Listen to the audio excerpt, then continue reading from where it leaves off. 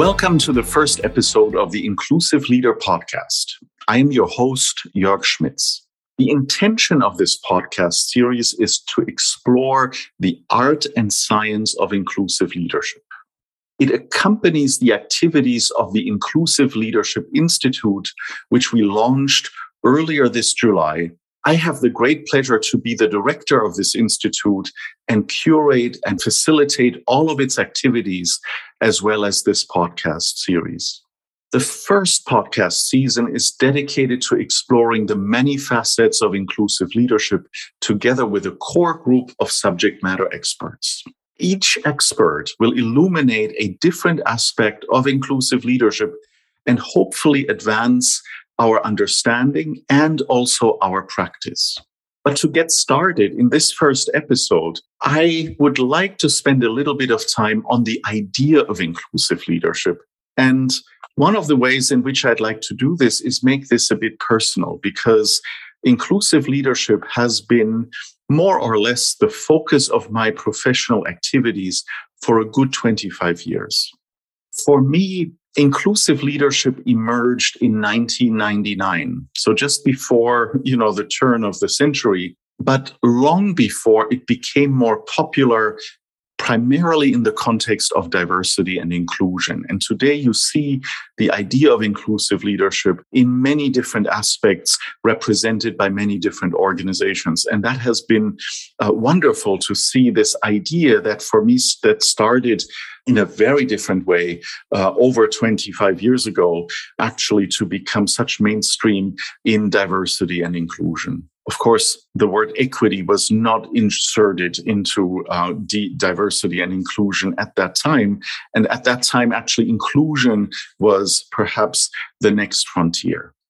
But what really, sparked my journey in this area was that I worked in an environment where I was helping multinational and global organizations address the intercultural dimensions that would help or hinder collaboration in their complex matrix organizations. So a rather significant challenge that set right in the operating model of many organizations, because when companies move from rather hierarchically structured organizations to matrix organizations, they really shifted what it took to succeed in that business model and made it primarily on the shoulders of leaders and leadership.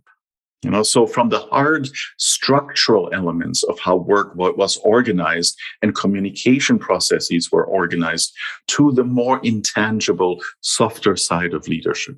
And I remember well that in 1998, one of my clients, a really well-known multinational technology company, approached me with an interesting challenge that sounded a little bit like this. Our D&I training is failing outside of the United States, and we don't really know why. So there must be something cultural around D&I.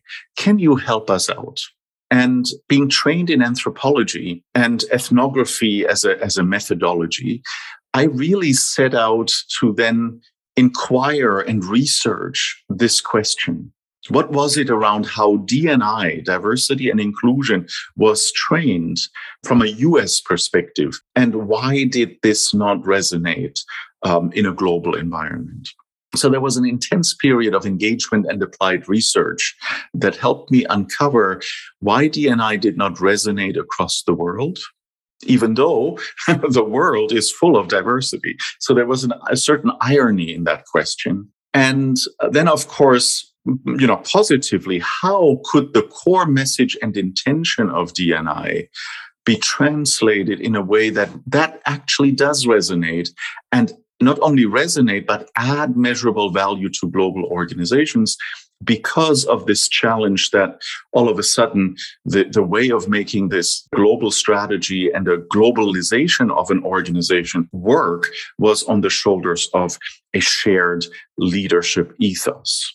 So this is how the idea of inclusive leadership was created, because I learned a couple of things, namely that the idea of inclusion resonated just about everywhere.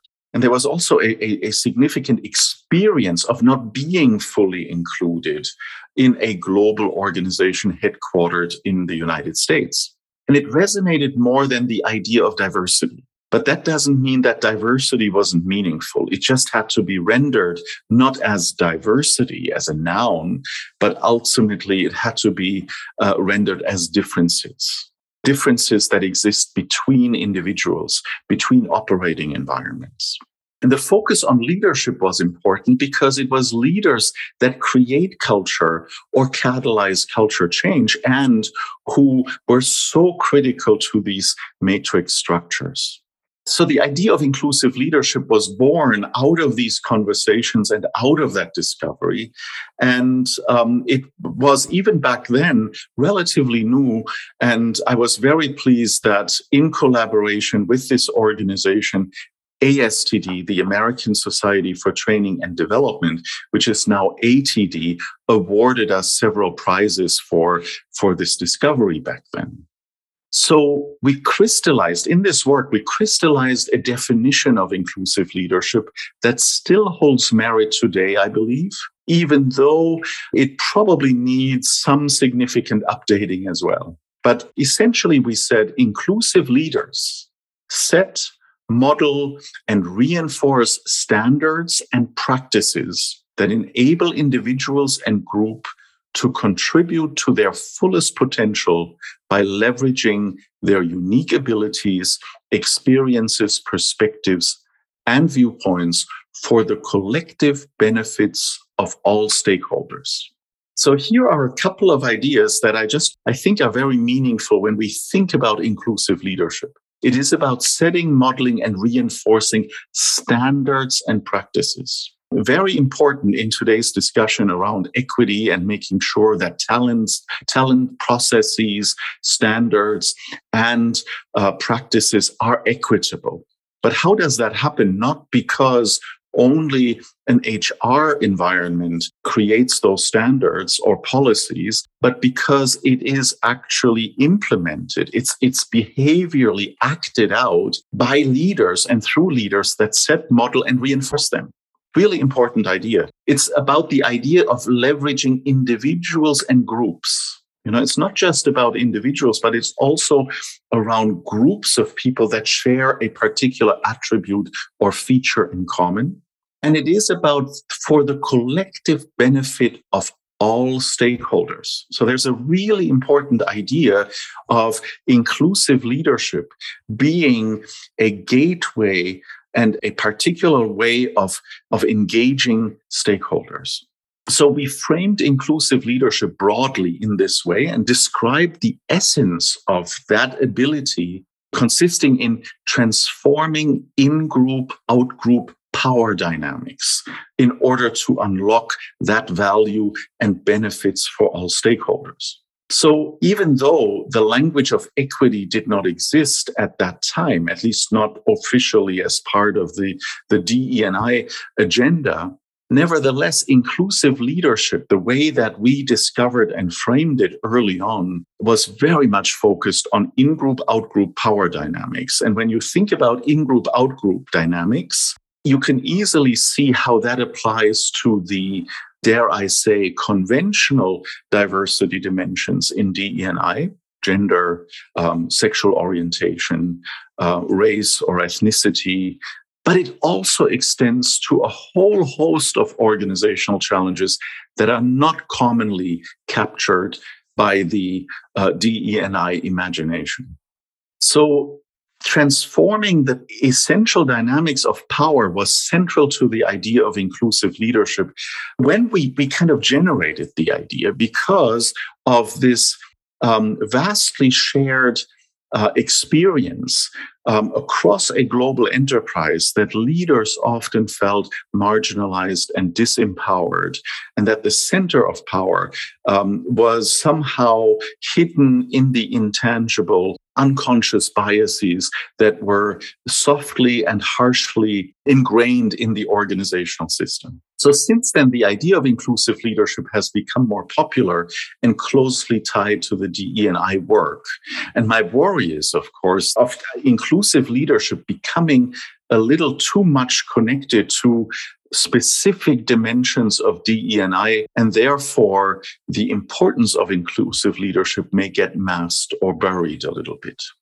And this is important because in the current environment, I don't know about you, but I'm noticing that many organizations profess the importance of embedding and integrating DE&I into the core of their business. But the reality looks very differently. The reality is that DE&I are still very much sidelined as initiatives that are part of an HR or talent function. So the more inclusive leadership becomes associated with a sideline pursuit of DE&I, it may also become sidelined as a core ethos of leadership that is so important in this emerging new reality. And this is why inclusive leadership is ultimately critical from my perspective. When we look at the development in societies, in markets, in the economy, on the geopolitical level right now, inclusiveness is rare and is direly needed to secure the social foundation, the cultural foundation of us being able to meet those challenges. We are seeing the forces of divisiveness and polarization sweep across many societies, and that has repercussions in our workplaces and in our marketplaces. Institutions and systems that have for a long time provided stability are no longer serving that function very well. So we need to re-energize institutions or systems, or recreate them or dismantle them and establish new systems and institutions that are serving our collective need. We are also experiencing the resurgence of nationalism and the reemergence of geopolitical trenches or fault lines, or actually the shifting of those. And that doesn't necessarily help a more globally integrated society or world that is able to meet other significant challenges, the most important of which perhaps is the reality of climate change and the pressure to transform our social and economic systems in the light of resource scarcity. What makes me very optimistic about inclusive leadership is that one resource is not becoming scarce. That is human creativity, ingenuity, and resilience. In other words, our capacity to innovate. That capacity is a huge resource that exists all over the world. And in order to tap our ingenuity, human ingenuity, we need to make sure that we are not creating artificial barriers because we need our collective power of creativity and imagination to address those challenges that are emerging. And when you think about innovation, I hope you're not just thinking about technology. Even though that's a real big tendency today to look at technology as the source for innovation. But actually, behind every technology, there is a human and a social environment. There is a social process and system. And technology itself, in order to work for us, needs to become embedded in social, economic, and cultural processes that serve us in the end. And this is where inclusive leadership, again, will play a crucial role, especially in these polarizing times with new and emerging challenges and pressures coming at us. Inclusive leadership creates the social condition to tackle intractable, complex, and emerging challenges successfully. It's about leadership because leadership creates culture, those social processes that we need. And it's not about individual leaders, by the way. The temptation is to focus on individual leaders. But the idea of inclusive leadership that emerged through this research, over 20 years ago, was actually leadership as a process, as a dynamic process within a group. So does inclusive leadership describe the ethos and the expectations and the lived behaviors and values within an organization? It's about moving diversity, equity, and inclusion, so DE&I, and by the way, ESG, which is, of course, a really important focal point for many organizations beyond the current state. Neither are just programs or checklists or so, but both actually, in order to succeed, need to be supported by a strong leadership ethos. I believe that ethos is best described with the words inclusive leadership. And it's also about enabling human thriving. Of course, it's also about enabling human surviving, but it is ultimately enabling human thriving and creating the conditions for that thriving together. And this is what makes me so excited about the mission of this institute and the purpose of this podcast, namely to promote and advance the understanding and practice of inclusive leadership. It is my hope that you will join me and others on this journey. And you can do that by simply signing up for our mailing list as well, or by just subscribing to more of this podcast.